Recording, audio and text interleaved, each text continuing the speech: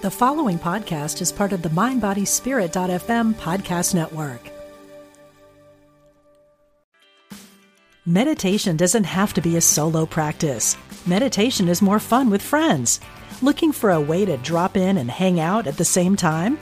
Join us online at Omega Institute for a meditation party with self-proclaimed meditation nerds Dan Harris, host of the 10% Happier podcast, Sabene Selassie, and Jeff Warren. This 3-day retreat will stream live from Omega's Hudson Valley campus May 17th to 19th. Don't miss the party. Reserve your spot at eomega.org/party today.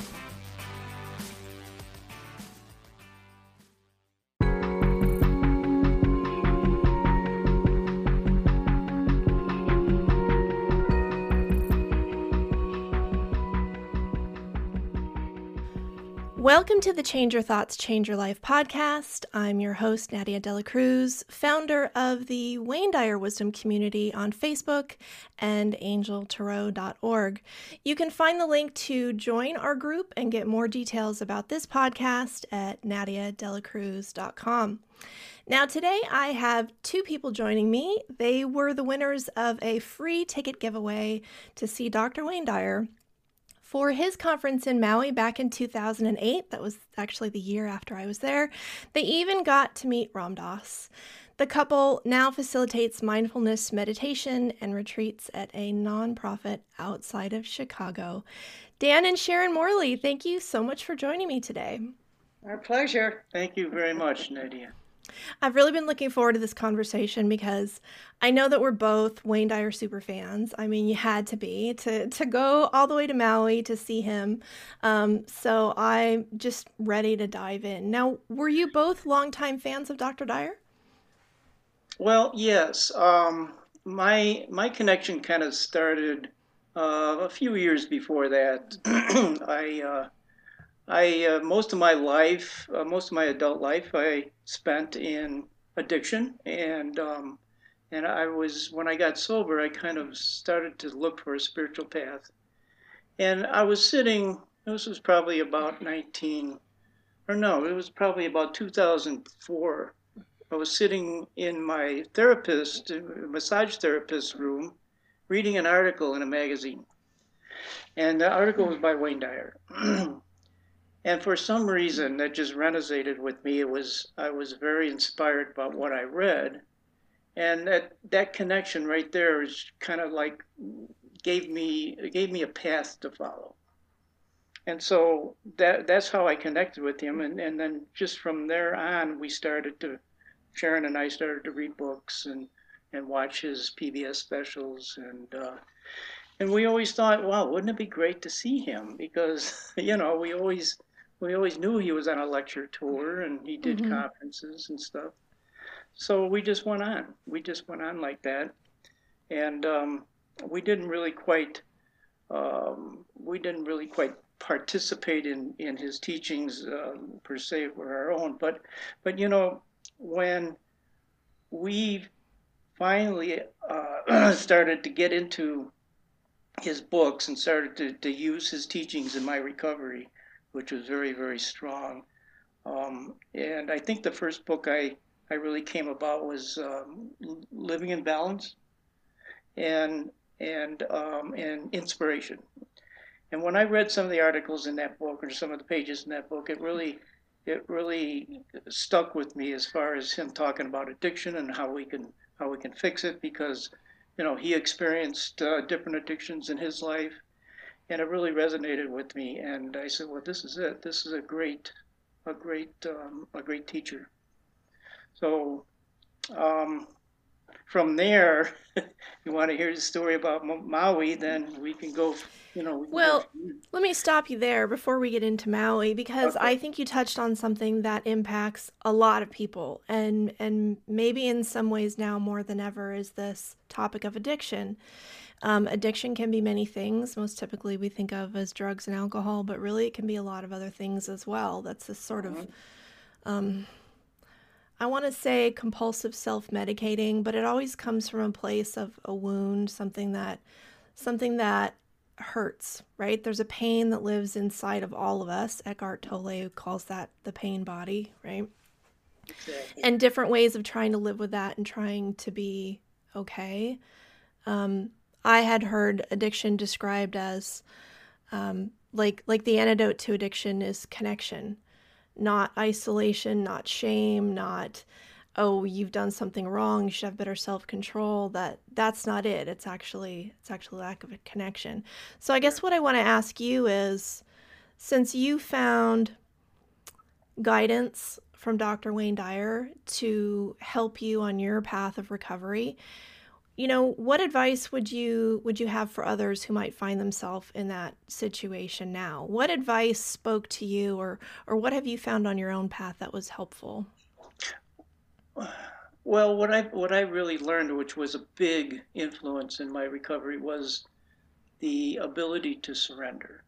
And excuse me. And I think Wayne Dyer has surrendered in a lot of different ways in his life, to the point to where he actually used his practice to live his life. And so I read early on that he really never had a spiritual path when he begun his journey, That's and true. he had to find his spiritual path through other people, through that connection you were talking about. And I never ever would have believed that I would have relationships like I have today in my life. I never ever believed that I would actually be able to feel comfortable in my own skin to talk to people. Wow. And some of his teachings really showed me how to do that, how to take control of my life, how to manifest my emotions and manifest my thinking for the positive, and try to stay on that path. Um, What is it that made you feel separate? What made you feel like you couldn't open up and have connections with other people? yeah, well, that's the mystery, you know, that's the mystery in addiction. It's just you just get so addicted, and then you finally you kind of go inside, and not in the spiritual way. You go inside as a selfish way or self-centered way, to where you don't want to talk to people and you don't want to have any relationship unless they have something that you need or want. Yeah. And so um, for me to experience life on life's terms without trying to control it was a big change in my life. And it took a lot of practice. And it took a lot of reading of Wayne Dyer and other spiritual thinkers to get over that hump, to find a path.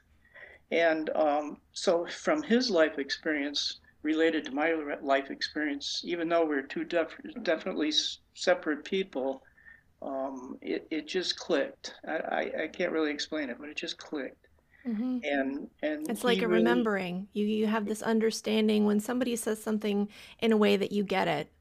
It's like sure, a remembering. It's like, well, of course, but then sure. all of a sudden everything looks different. Well, what happens? It just brings out that trueness of yourself, the Yeah. real person that's inside, that's caught, that's in prison. It brings that out to, when I went into recovery, the biggest thing I want to do is find the person I really am. Mm. I'm still looking after 22 years of sobriety. I'm still looking, but that's okay. You know, Hmm. it's all about balance, and it's all about finding your way. And another thing about Wayne, I know I'm talking a lot, but another thing That's about what we're Wayne here for, Dan. is that he never followed one spiritual path. Mm. It took him to follow all sorts of different paths. I was just reading in one of his books a little while ago about how he really wasn't a Christian.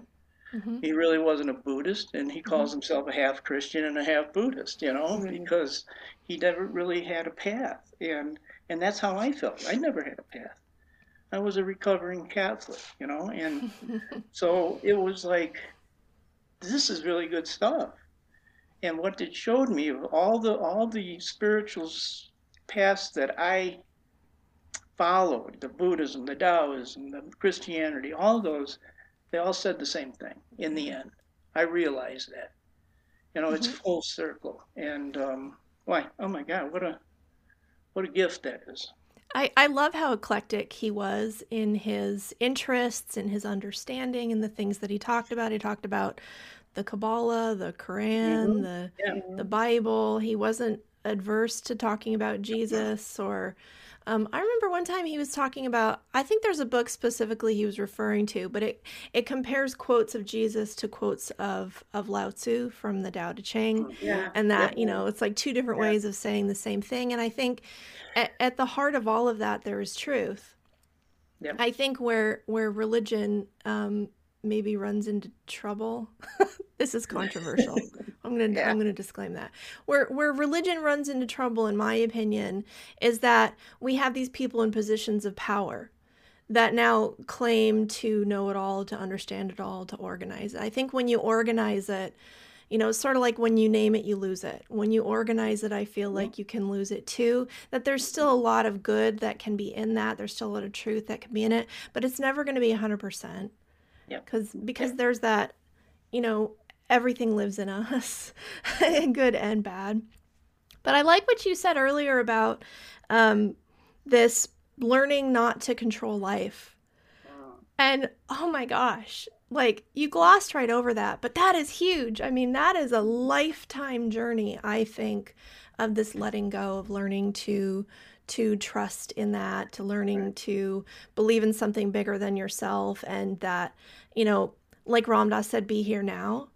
That's about resting in the present moment. That's about, not trying to chase something or push something away. And personally, I think it takes a lifetime to get that. Maybe there's a few masters who really Well, the whole control thing. I mean, that's addiction right there. That's ego. That's the ego talking. And what the ego wants to control, and so to live 30 plus years trying to control your life and everybody else's around you is really a tough chore. It's really hard. So addiction, that sounds exhausting. It is. But you're always looking for that final goal, that final pleasure. At the end of the tunnel, you want what you want and want it now, and it's hard to control that day after day after day. I work with a lot of young people in recovery now, and I gotta hand it to them. I mean, I'm proud of these young kids nowadays that want to try to get sober and make something out of their life, and it just makes me happy. And so I help them, I sponsor them, I do whatever I can to get them back on their feet because I'm proud of what they're trying to do. And there's so many people out there addicted nowadays. So anyway, another thing about Wayne is the way he used other people, the way he used other authors and other philosophers, and I mean, he had people in his life where, oh my God, you know what I mean? I would die to meet some of these people, but he would use that wisdom to guide his own life, even though he had a lot of wisdom and knowledge, but he used that from other people. So there's that connection again you were talking about, connection with people. So I think that he was always searching, and when he found something that worked for him, he wanted to share it with us. Now, Sharon, we've heard from your husband. Now we want to hear from you. Well, go ahead. Did you discover Wayne from the article that he talked about, and then you both kind of found him, or was a different path? I think that Wayne and I go way back.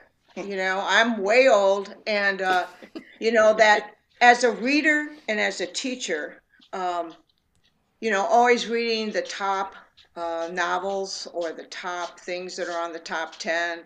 And his book, when it came out, I must say that I really thought it was a sexual book and not. Oh, your erroneous zones. Yeah. I thought it was erogenous, So before glasses, at any rate, I had been watching Yanni on PBS, Mm-hmm. And I just remember this vividly, that he came on. And I think I saw him sometimes on some talk show or something, but I never sat down. But when I did, he had me. He had total control over however long he was on there. It was like 5 minutes. And again, as a teacher and as someone who stands in front of a group of people, to be able to have that connection in the most humble way with a gigantic amount of knowledge in all these different areas, I was just hooked. I was hooked. Just I wanted to hear him and I wanted to see him. We have every one of his books. And my goal, my resolution for the year was to reread his books. Yeah. And so change your thoughts is a daily one, because you got to contemplate on that one. But Dan's got several things on the phone. So this pandemic has been a Wayne Dyer revolution, I love it. And so many people have contacted us and said, "What would you suggest? What book should I start with?"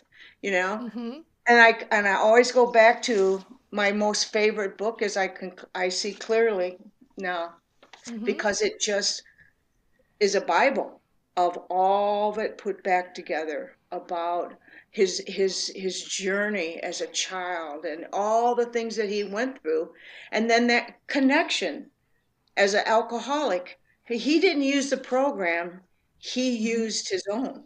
He used his own life to all those words: transformation, manifestation. You live it, you don't just say it. um, and he gives me, I mean, it just runs through my veins when I say Wayne Dyer. Mm-hmm. That peace, serenity, um, and what a wonderful human being. you know you can see it in his writing when he changes, and he changes into this spiritual person, that when he gives it all away, Mm-hmm. he just gives it all away and goes. And he truly was that kind of person. He stood right next to us. you know um every time we saw him, it was like, except for that lady that was pushing Oh, everybody away. Oh, she wanted to wrinkle my neck. we'll get into that in a little bit. Yeah. Oh But boy. yeah, I mean, it's like when I said that we have mantras. Um, I don't know how many times I've said, change the way you look at things, and look at the things you look at change. Mm-hmm. It's like I have to keep repeating those things, because there's got to be a lesson as long as I'm aware. Well, they're just that quote, just that one quote there is kind of a mantra for recovery, because Mm-hmm. I had to change everything. When I got sober, I had to change the way I looked at things. I had to change the way I thought. I had to change the way I acted. So, and when I did that, things changed. Mm-hmm. Things changed in my life, and things changed in people's lives that were around me. That was the astounding part. It wasn't just me. Yeah. I changed the environment. I changed the world, as he would say. Yeah.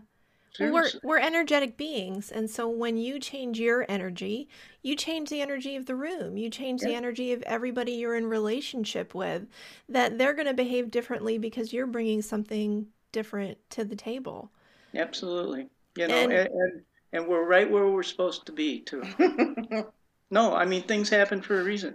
I mean yeah. you came into our lives, for a reason. Hmm. Wayne Dyer came into our lives for a reason. Everybody that we meet are supposed to be there. Yeah, that's a beautiful thought. And I remember him telling the story about, was it like a trolley or a train, where you picture that you're going on and you're holding on to, like, the the handrail or whatever, and people come on at one station and people get off at another station, but like it's all perfect. Some people are there for a long time, some people are there for one stop, but like it's all this interplay of life. Yeah. Yeah. Yeah. So I think it was very important in my life to follow his knowledge and his teachings. I mean, he was a big, avid fan of St. Francis. I mean, Oh yeah. it was like, holy Moses, So Yeah. St. Francis really saved his life. Did And you see the video series of when he went through Europe experiencing the miraculous? no, we didn't see that. You We did. you should watch Well, that he one. talked about it. He He talked talked about about it. it in his lectures, You yeah. should But see it. It's the only time I've ever seen Wayne Dyer cry. So yeah, you got to watch it. But yeah, we he did. was giving a talk in Assisi, and he was, in this really old church where St. Francis would have been, and somehow everything came together that they were able to talk there when normally they don't let anybody do events there. And he felt the energy of St. Francis come over him, and it just brought him to tears. And he says, "Do you feel it? He's Yes, here. we He's did see. here." I did see that. It was a little Oh, clip I'm on getting his chills website or just something. thinking about I, it. I Yeah, think I think Hay House put something out about that, yeah, and that's when he just stopped talking, and he couldn't yeah. talk. He lost all mobility to talk, and yeah, I remember that. Yeah, and then his story of healing with his knee when he was going up those steps and he had Right. the guy on his back. Oh Yeah, gosh, yeah. Yeah.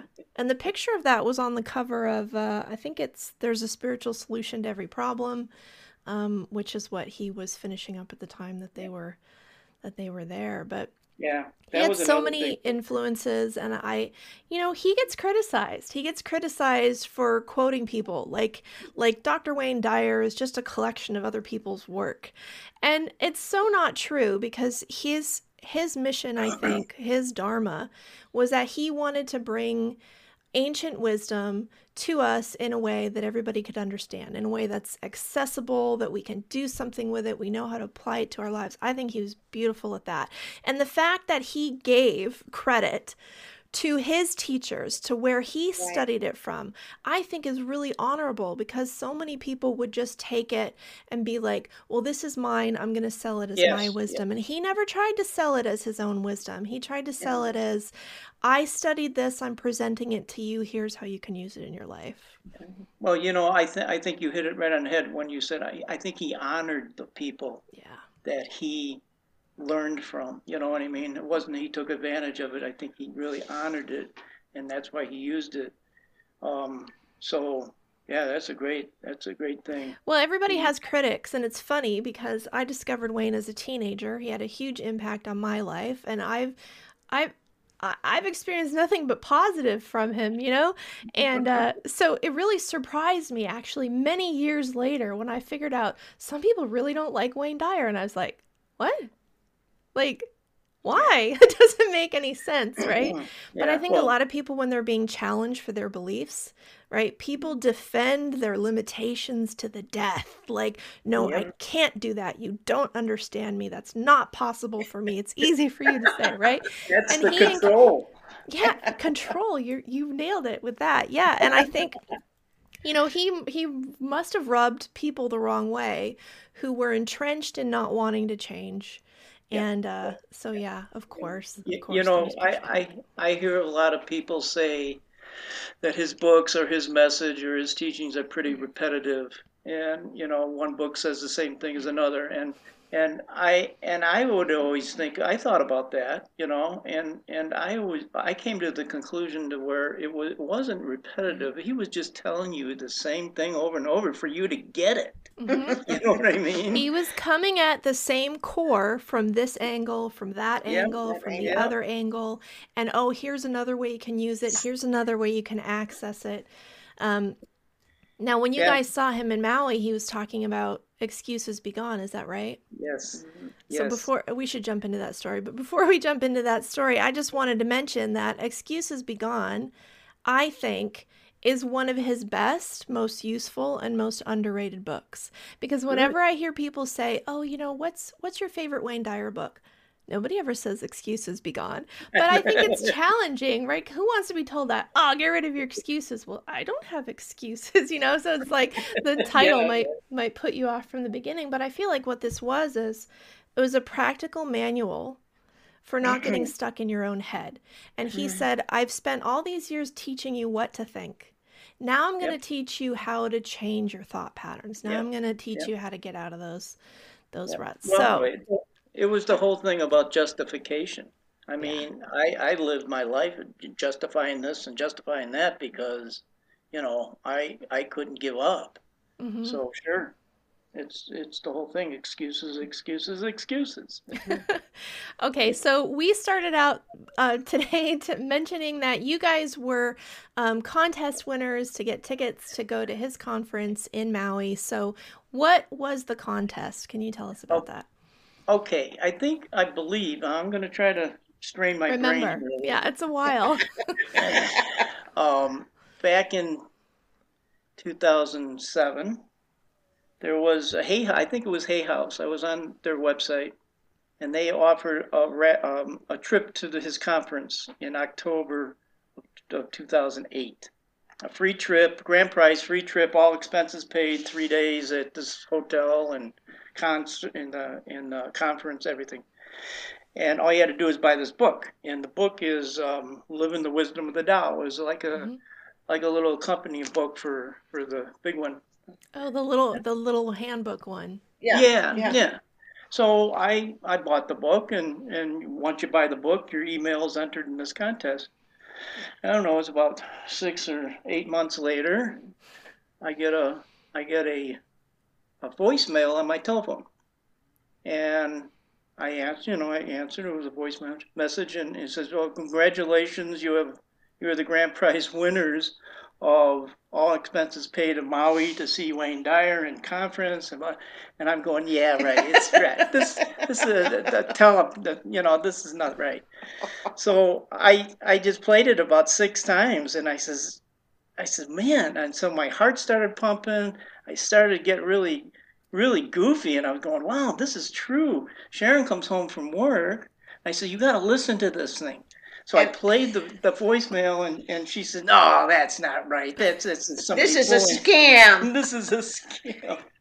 How much is that going to cost? What is this? It was a Friday afternoon, and after being with middle schoolers for a week, I was just like, And so we called the number, and I actually talked to a person who was his secretary that we met at one of the other conferences that we went to.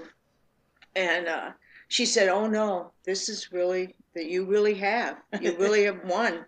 I was just like, we were screaming all over the house. So Sharon and I, we kind of thought about this, and they said, "Well, give us a call." She said, "We're going to try to get all your accommodations done and ready, and we'll give you an email back." So in the next couple of days, we just looked at each other and shaking our heads and says, "We got to do this. We just got to do this. This is once in a lifetime opportunity just to go to Hawaii. Not let alone see." Had you been to Hawaii before? No. Oh wow. No. So we said, "Yeah, okay." So when we contacted Hay House after the accommodations, we said, "Well, you know what? We'll probably never ever get back to Hawaii again. Can we just maybe make our return trip a couple days later?" Yeah, I did the same thing. I think I stayed for a week. Yeah. Oh, cool.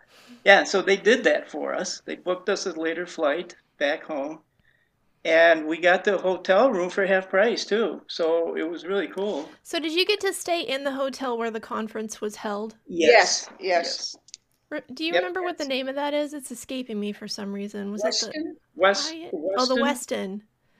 It was next door to his condo. Yeah. Mm-hmm. Yeah, that's where it was the year before. I stayed in a different place down the road, so I had to actually drive over. Because I think by the time I went, they had already sold all the rooms. I think you get a little bit of a discount if you're coming for the conference, but those sold out really fast. Well, yeah, I'm surprised that we got right there because we won the trip. They could have put us anywhere. You know what I mean? They treated you right. That's good. They did. They did. They Yeah. certainly did. Yep. Yeah. It was beautiful. So that was great. We got there early in the morning, and we did a little looking around, walked on the beach, and went to the conference Friday night. And it was a smaller. Well, you were there. It's not really big. Uh-huh. It was kind of small, and the stage was pretty close, and we got great seats and I think just seeing. there was probably a couple hundred people when I was there, which isn't a lot for Right. something like that. Yeah, Yeah. well, there was probably 1,000 people probably Really? when we were there. Yeah. Yeah, so that was the second time he ever did that in Hawaii. So word was Oh, probably okay. catching on. Yeah, you went in October. I went in October the year before. That was the first one.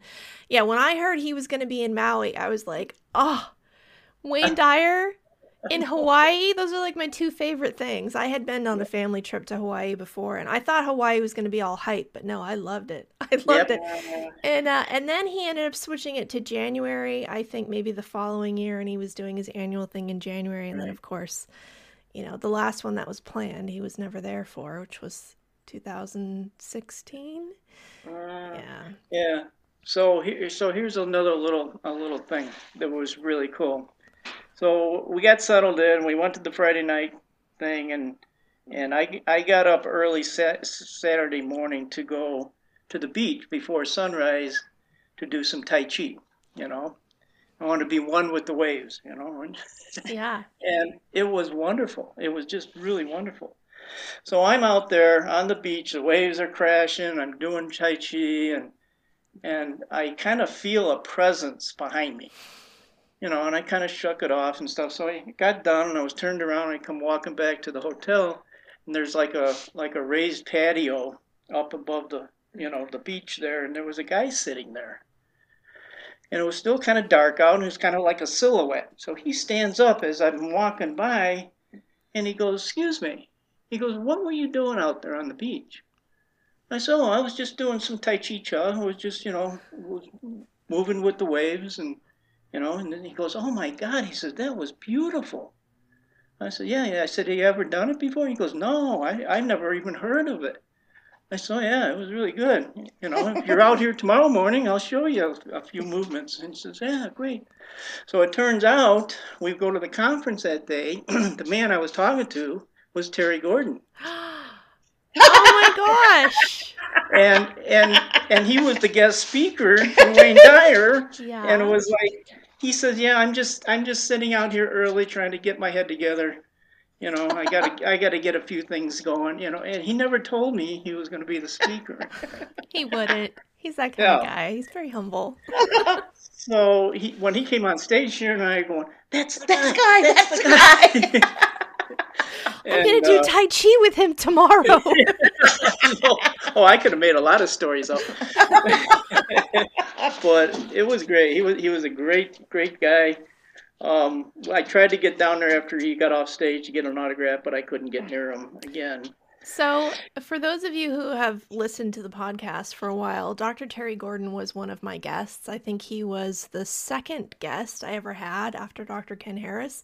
Did you guys listen to that one? Did you listen to the one with Terry Gordon? Yes, I did after you told me about it. Yeah. Oh, great. Yeah. So he wrote the book No Storm Lasts Forever about his unfortunately very tragic experience of his son getting into an accident and Yes. becoming paralyzed. He's a famous cardiologist. He's known as the conscious cardiologist. And it's so funny because I met him through the group, which is really cool. That's like the best thing about having this group is that I meet the most amazing people, and I meet people who knew Wayne or people who has these stories that I get to come on and talk to you guys. That's the best thing. But so I met Terry because he makes these memes and he was posting them in the group. And I was like, "Oh, who is this?" And then he said something about knowing Wayne Dyer or something. And I looked him up, right? And he's got all the stuff on his website. And invited him on, and he said yes. I was like, wow, This is great. Like, nobody Yeah. knows who I am except I have this Wayne Dyer group. I'd only done, I think, one interview, and so he was my second.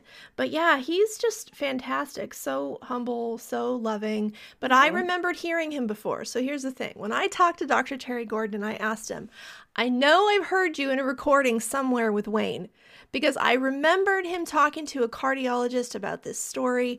And I didn't know the name. I never remembered the name. And then I connected to Dr. Terry Gordon, and I was like, I know I've heard you somewhere. Where was it? And he's like, well, maybe it was The Excuses Be Gone. And I was like, oh, yeah. I think it was maybe there's a recorded version of that. Well, conference. I think the conference was recorded, because I remember Wayne saying, this weekend will be recorded. I don't know if it was videotaped, but I know it was Well, I used recorded. to get the CD sets, and I preferred the ones from his live lectures. So I probably Yeah. had that, and I was listening to it somewhere, but I vaguely remembered it. And then, yeah, so that's so cool that you guys got to not only see him, but had that little Yeah, interaction with No him yeah, coincidences. no early morning in the coincidence. beach. Yeah. Yeah, so there's a couple other things. There's just a couple other little stories about that. Sharon's got a story about the next day, Wayne Dyer had Ram Dass on stage, Hmm. right? And Ram Dass actually walked up the stage, which was he Wayne just says, "Come on, Ram, just come on up," and he He got out of actually his walked wheelchair up. and he walked up the stairs. Yep, Wow.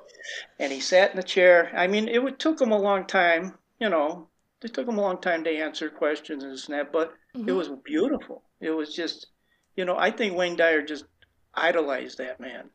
He really Oh, loved that yeah. man. He looked up to Ram Dass. He was like a Yep, mentor to him, and then they later became friends. But I think it yep, definitely started out with Wayne sort of modeling a lot of things after what he witnessed from Ram Dass and seeing him as yeah, really a spiritual inspiration in his own life. Because yeah, he started as a psychologist, which is a very different thing, right? He's got a lot of cred in the psychology arena, but in the spiritual arena, Wayne had to, Wayne had to earn his chops, I think, to get in yes, there. he But Yeah. did.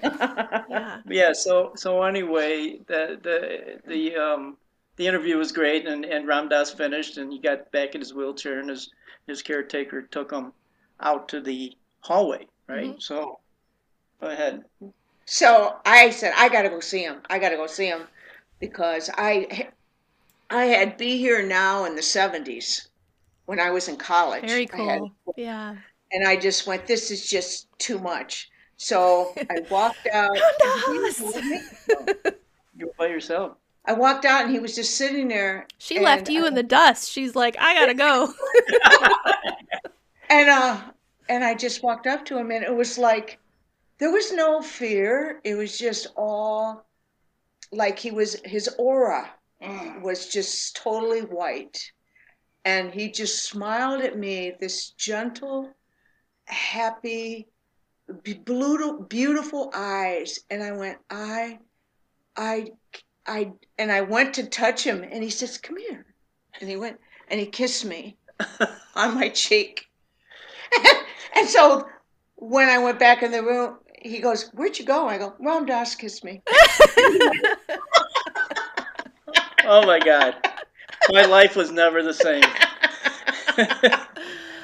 What Yeah. But she got happens an in autograph. Maui stays in Maui. I don't know. Yeah, she got an autograph and much, much more.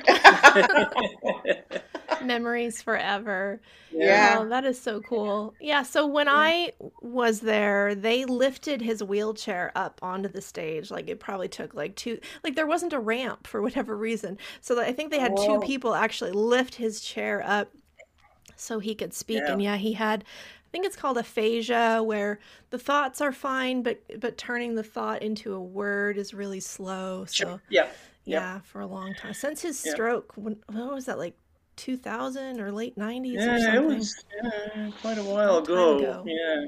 But there was so during that conference, Wayne also showed the first clip of his movie, The first Shift. half. Oh, exciting. He was just introducing this movie, and Hmm. so he showed everybody a 15-minute clip of it, He and was he was so promoting it. proud, wasn't he? Yeah. Oh, he didn't want to act. He didn't want to Yeah. be in that film. I don't think he liked being directed. No.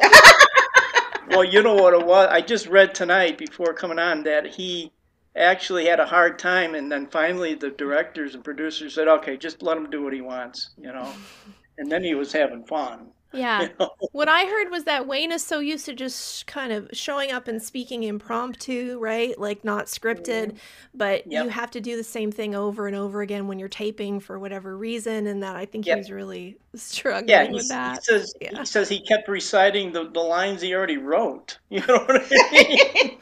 I did that In one his already. books. Come on. So anyway, he started promoting this movie. So when we got back home, I don't know, a few months later, he was having premiere showings in selective cities, and Chicago was one of them. So we got tickets, and we were going to go see this premiere. And we get to it. It was a little theater in downtown Chicago. It's called the Park West, and a beautiful little place. Little cocktail tables. Yeah, everybody sits around tables and watches the stage. And so he was kind of like walking through the people. He's walking through the crowd, and everybody's taking pictures with him, signing autographs. And so Sharon says, "I'm getting an autograph. I'm getting a picture. I'm getting a picture." So he had either a stage manager or somebody from Hay House who was trying to get him on stage, was leading him around. Directing him. Yeah, and she was saying, "Okay, no more No pictures, more. no more pictures." And Wayne's going, "Oh, that's okay." And he went down and took another picture with somebody. Wayne, he wants to Oh, just, yeah. accommodate He everybody. loved it. So finally, Sharon gets up close to him, and this lady says, "No, you can't. No, no more, no more." And Wayne goes, "Come on over here." And got Sharon next to him. That's the picture I sent you. Oh, I love it. Yeah, and so I'm up there with the camera, and I'm nervous, and I can't take the picture. You better get it. So You better get Wayne it. Wayne must have held that smile for 5 minutes. It was so funny, but we got it, Yeah. and then we must have seen him 2 or 3 times at a lectures in Chicago. Yeah, it was great.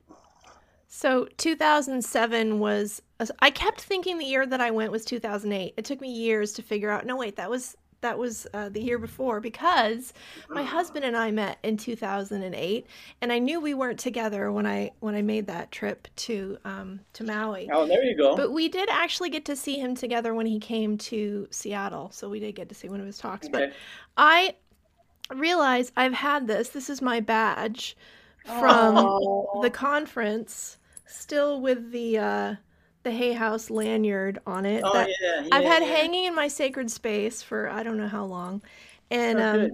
I still have it. They gave us a little fabric Hay House bag with, I think, a notebook that you could write in, and Yes, a yes. printout of it was just like a word printout of so that little book that you bought.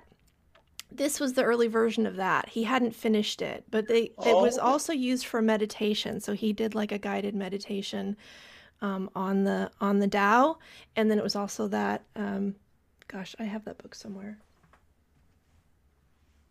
Anyway, but yeah, I had like the early version of like he had like one sentence for every verse of the Tao that he had written, and that was all given to us that weekend. It's kind of treasured memories. But so did he, and when you guys were there, did he invite you to go swim in the ocean or go to his morning yoga? Yeah. He asked us to go, and when he said it was hot yoga, I went, I don't think so. Yeah, he did. He actually ended the conference on. He says, "Well, it's about an hour. We got an hour left." He says, "Let's go swimming." And he said, "Anybody wants to go swimming? Let's go." And he just walked off stage and went down to the beach, and we didn't go swimming with him, but we went down to the beach. Yeah. And then about 10 minutes later, everybody's in the water, Yeah. right? And I see Wayne and a girl walking up the beach, and I says, "There's Wayne, And so we rushed to him, we stopped him, we hugged him, we talked to him. The sun was setting, it was like we told him we were the winners of the contest. And he was just so charming. Yeah. Just so not egotistical. Yeah. I don't Very think humble. I don't even think there's no way that could come into the picture when you say Wayne Dyer and ego. It doesn't fit. Yeah. You know, what's funny though is he says that that was the thing he struggled most with. So I think there was some part of him that he battled with about, this sort of impulse that, to feel self-important or to, be listened to. And I think he battled that. I think he did it beautifully. And I think he was so inspired by being with the audience that he was really a channel. He was a channeler of information. He was channeling that love. He genuinely was lit up by being a part of that, by being on stage, by being around people. And You know what? I think the way I look at it is that he talked about the ego an awful lot yeah, in a lot of his lectures, and that he talked about it a lot. And I think he had to talk about it a lot because that's the way he dealt with it. mm, That's the way he kind of said, "Okay, ego, I'm going to talk about you." You yeah. know what I mean? I'm And I not going to think that was pretend you're not here, but I'm not going Right. to let you yeah, lead my life. Yeah. yeah, But to finally give everything up in Florida, give his house, his furniture, and all that, and just go and be a channel of his writing. yeah, That's all at that point when that spiritual growth had reached a certain point. He just knew that it wasn't money, it wasn't material things. He was a conduit for spiritual writing, and for me, for someone to be able to speak for long periods of time, no notes. Every once in a while, I suspect, I don't know, maybe they would have something up on a slide projector or something, maybe a picture or something that was supposed to come on at a certain time that when we saw him in January that time. yeah. But basically, just talking, just talking. And I said, could you even remember? I mean, I have notes. When I taught, I had notes. I tried to go back to it. I would try to talk. I had to talk an hour 6 times in a row Yeah. teaching. Yeah. But it just, when you believe in something so strongly, Uh-huh. I think that whole, it just comes. And just like his writing, he was able to do that because it was a divine intervention of, we need to get this word out. We need to let people know, I you think know. that his work was making space for that to come through him. That I think for anyone who's trying to be a presence in the world or bring some light into the world, that our work is to be that hollow bone, is to clear out all the obstacles to love, because that's what we are at our core. That's what comes through naturally. But all Right. the conditioning can get in the way, all of the self-doubt, all of the ego stuff can get in the way. So I feel like that's where our work is. That's where our daily practice is to clear the Yeah. space for inspiration to come through. You talk about him giving up his apartment, his writing space, and everything that was in it in Florida, and it sounds so freeing, but of course, how many of us would do that? But I think he was so courageous. If you look at the number of times in his life that he was willing to take a big chance on something that only he believed in, that nobody else could see, that nobody else felt, the number of times he was willing to risk everything to follow what was Yeah. in his heart is probably what inspires me the most.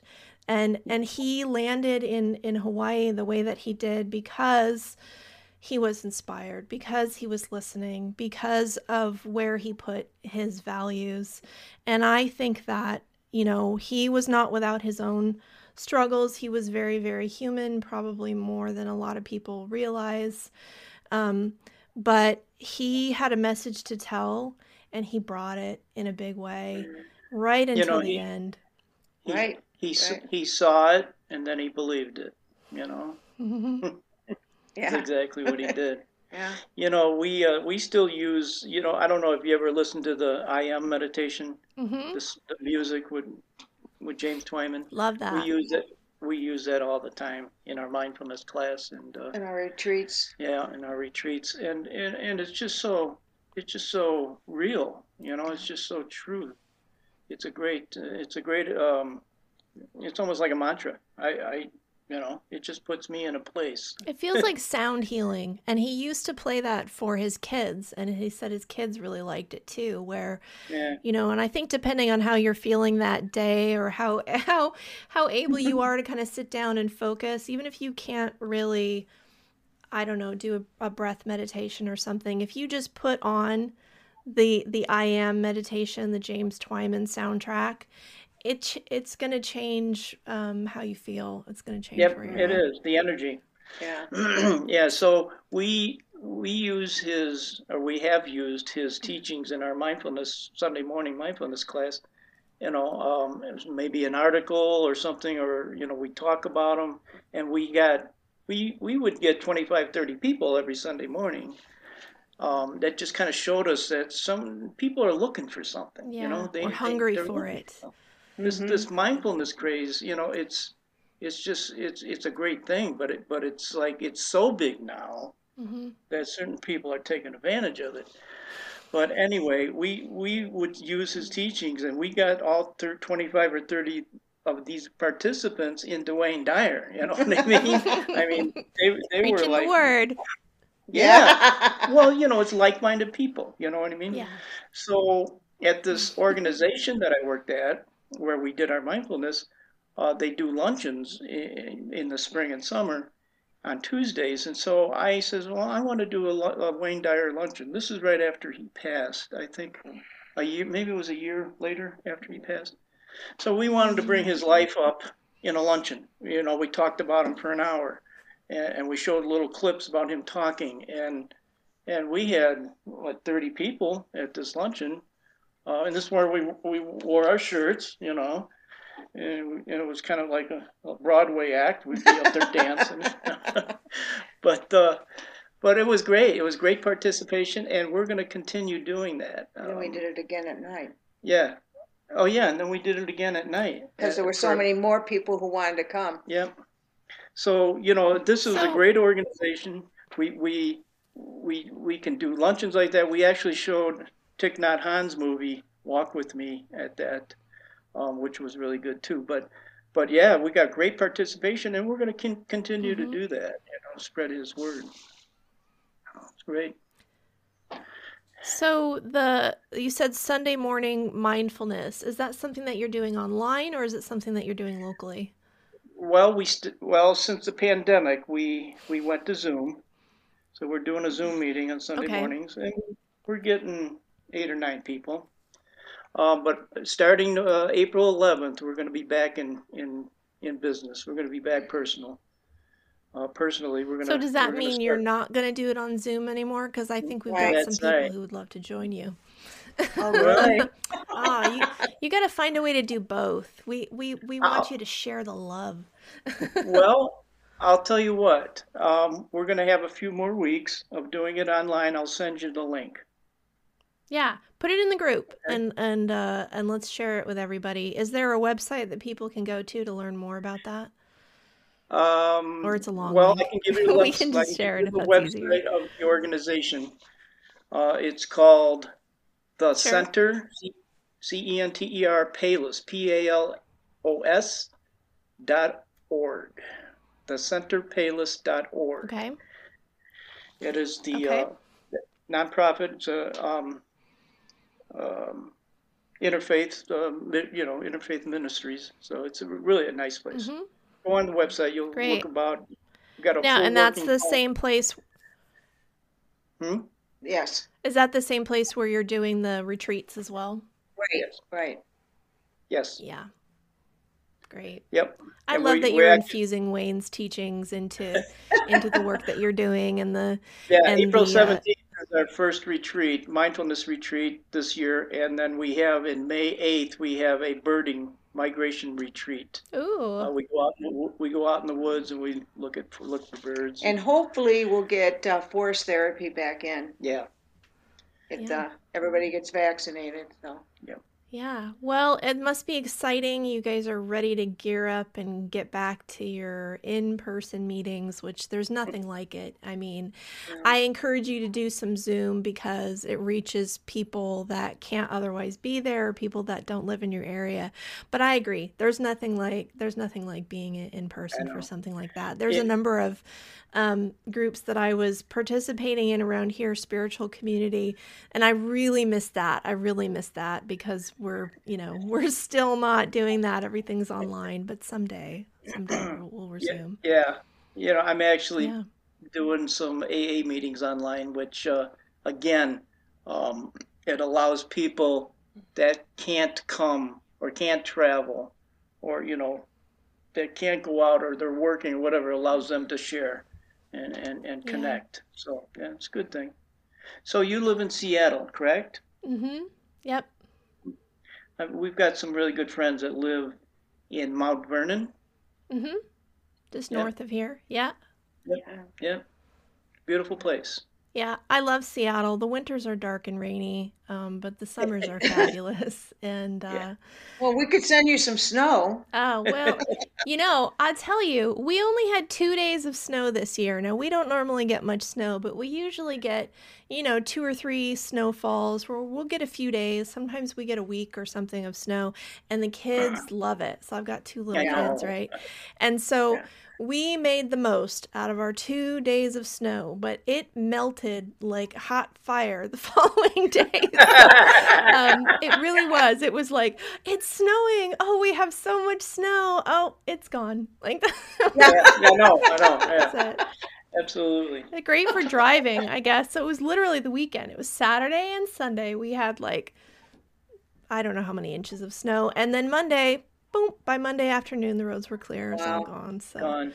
Yeah. yeah. So we would take a little bit, except we're gearing up for spring. I have this little, there's this water reservoir behind our property, and we just heard the frogs start chirping again about a week ago. So Oh, Good. spring is on its way. The sounds of spring yeah. are here. Good. Yeah. Yeah. That's good.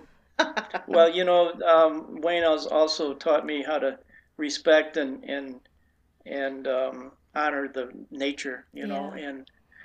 and that's my biggest pull for my spirituality is nature, and I become a naturalist, and we do nature retreats in the woods, and it's just so powerful. It's just so powerful. I love that. Even if Yeah. it's just in a small way, even if it's just like Wayne Dyer would recommend, like if you can't sleep, go walk barefoot on the grass. Which now Yeah. I'm Right. picturing him doing that in Kaanapali, like on the grass there, because it's Yeah. probably where it Yeah. was happening. But Yeah. like we don't have a big property. We're very close to the city, right? But there's this little grove of trees, and we cleared it out. We put a little gazebo back there, and Oh, good. it's such a nice place where you've got sort of the water reservoir on one side and this little grove of like this little mix of trees, and it's just like Yep. our little piece of nature, right there. But yeah, I think nature can be even more inspirational than church. And I have felt the spirit in churches. I have absolutely, but I always feel it when I'm out in nature. There's just Yeah. something about it's like it resets your biorhythms, and it Yep. opens up your ability to sort of listen and receive that feeling of connection and that sense of guidance. It enhances all your senses. Believe me. Right. Yeah. It's God's cathedral, the woods. I remember Wayne saying, if nothing else, get up in the morning, put your feet on the ground, on the floor, and say thank you. Yeah. That's all you need. The only prayer you really need, if you only have Yeah, one, is yeah. thank you. There was one Thank more you. thing I kind of wanted to run past you guys because it's something that I was thinking about. Is you talked about this with Ram Dass and you talked about this with Wayne Dyer, where you would have sort of all these people that would surround them. And like Wayne in particular, I remember seeing him at a number of different talks, and you'd think it would be kind of terrifying that you have like he finishes the talk and he comes right down in the audience, or even before, because he usually walks in through the back, right? You have like hundreds of people rush up to him, wanting something from him, eager. It could be so terrifying, but he was so calm And I feel like he kept all of us calm. And I wonder what you think that was in him that sort of prevented him from being mobbed. Well, I think, and Sharon can share her view, but I think it was just his presence and the presence of the people and trust. He had a lot of trust in people, and I think he mentioned. I also read tonight. He mentioned that everybody he met, or everybody he met or had any interaction with were geniuses. He thought everybody was a genius. Yeah. And I don't know where that came from. God in drag, right? Yeah, yeah. But I think a lot of it, he trusted people and he believed in people, Mm-hmm. and I think that's why he was so calm. And he wanted to help me. But how many times did he say, who may I serve, right? Mm-hmm. Who may I serve today? Yeah. I think he had a morning practice where he was responding to people and giving things away and sending gifts and things every day. I think every day Yep. he was doing that. Oh yeah, some of the stories from Maui, how he would help out a dry cleaner, the person that used to clean his clothes, and she couldn't make her rent, and blah blah. Every day he'd go there, or every week he'd go there and give her an envelope of money to help her out. And he said, "I don't need it." You know what I mean? I don't need that, but he wanted to help. Well, he also believed in abundance, right? So even before Right. he was maybe wealthy, which I'm sure he was, he still had that idea of there's always more. There's more than enough going around. And if you kind of live your life that way, it's like this energy exchange. There's always more coming. Giving away money away on his birthday. I love that story. Yep. Yep. I just think that he so strongly believed in what he said and how he lived his life that people who would be there listening to him were also peaceful and serene. And, I obviously he hadn't run into anything that was a problem because he still kept doing it, right? Or maybe he did. Maybe he did, but he did. I mean, because there's there's always going to be somebody, right? Yeah. But I don't think that stopped him. It's like the No. critics didn't stop him from speaking what he knew to be true. Yep. So, Right. yeah. And I never seen a large security force around him. I never seen. No, there was like an assistant there was always one person keeping an eye on the time because they said he was notoriously bad with time. So yeah, they would push him and be like, "You gotta leave now. You gotta get to the airport." It's like otherwise he was just like he's he's floating in the moment. But Exactly. Well, we can do part 2 next. part 2. Part 2. So if you could see Wayne again today, what would you say to him? I think I would just say I love you. Enough is said. Sharon? Thank you. Yeah, Yeah. Thank you. I found the solution. There is a solution. No matter what. There's a There's reason and a solution. Yeah. Yeah. I think thank you is what's in my heart as well when I think about him. And I'm thankful that he put himself out there. I'm thankful that he was fearless in his pursuit of sharing the message. And that I think that's why he was uniquely suited to teach so many of us. It wasn't just that he knew the truth. It wasn't just that he was good at delivering it. It was that he put himself out there so it would reach us. I went to a meeting last week, and I mentioned I just celebrated 22 years of sobriety, and Congratulations. one of the participants actually came back and he says, "Dan, thank you for getting sober 22 years ago. You've helped my life." And so that's like, whoa, you know what I mean? I never looked at it that way before. Yes. And I don't take anything. A year is a year. It doesn't matter to me. It's all about service, and Wayne Dyer's taught me that. But you are a gift. You are a gift, and you removed the obstacles to sharing that gift with others. You enable yourself to continue being on this planet and giving. And that is a choice. That's where our responsibility lies. I think there's so much about who we are and where we live and where we grew up and who our parents were that we don't necessarily have any control over. We have incredible influence over our lives. I do not believe we have control over our lives, which is interesting that that's how this conversation started. But what we do have is we have choices, and those choices will push us in one direction or another. So I can't control the fact that I'm of a certain age, I'm of a certain race, I'm of a certain religious background, all of those things. But what do I do with it? What choices am I making today? And what's in my heart? And am I willing to express what's in my heart? Because I think that everybody has a music in them, and everybody hears things a little bit differently.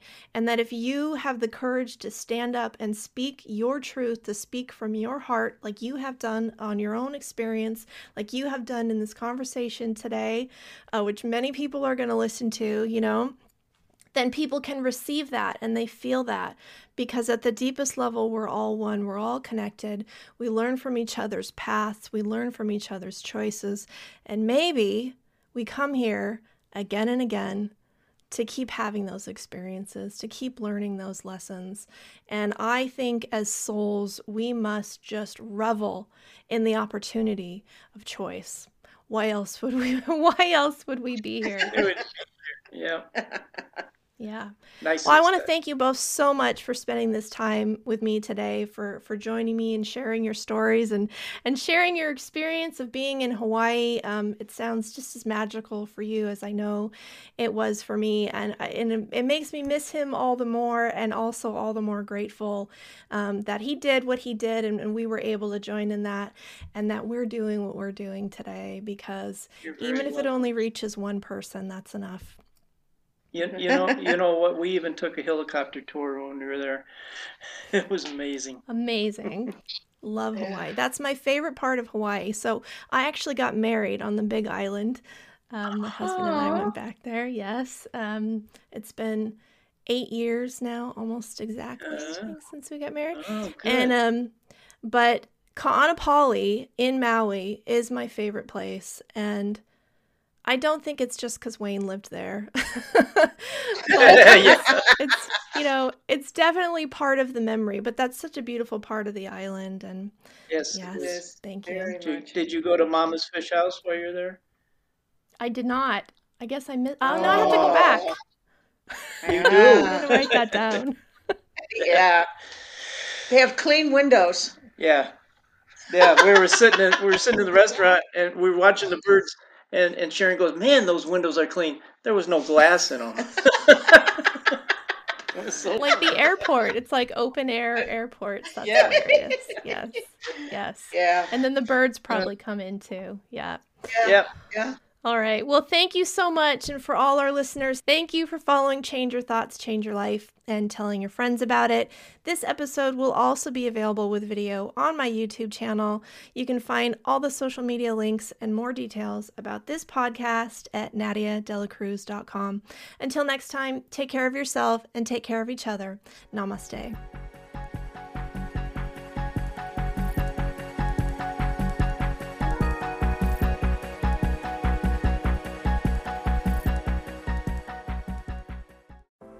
Are you ready to ignite your best life and illuminate the world? I'm Stephanie James. I'm a motivational speaker, transformation coach, and psychotherapist. And what lights me up is helping people just like you create the greatest versions of themselves. On my podcast, Igniting the Spark, I will help you ignite your joy and reach new heights in your personal and professional life. Join me for some incredible conversations with authors, spiritual teachers, and other influential thought leaders to help guide you on your way. If you are ready to stop playing small, join me for Igniting the Spark on the mindbodyspirit.fm network or wherever you get your podcasts, and ignite your best life.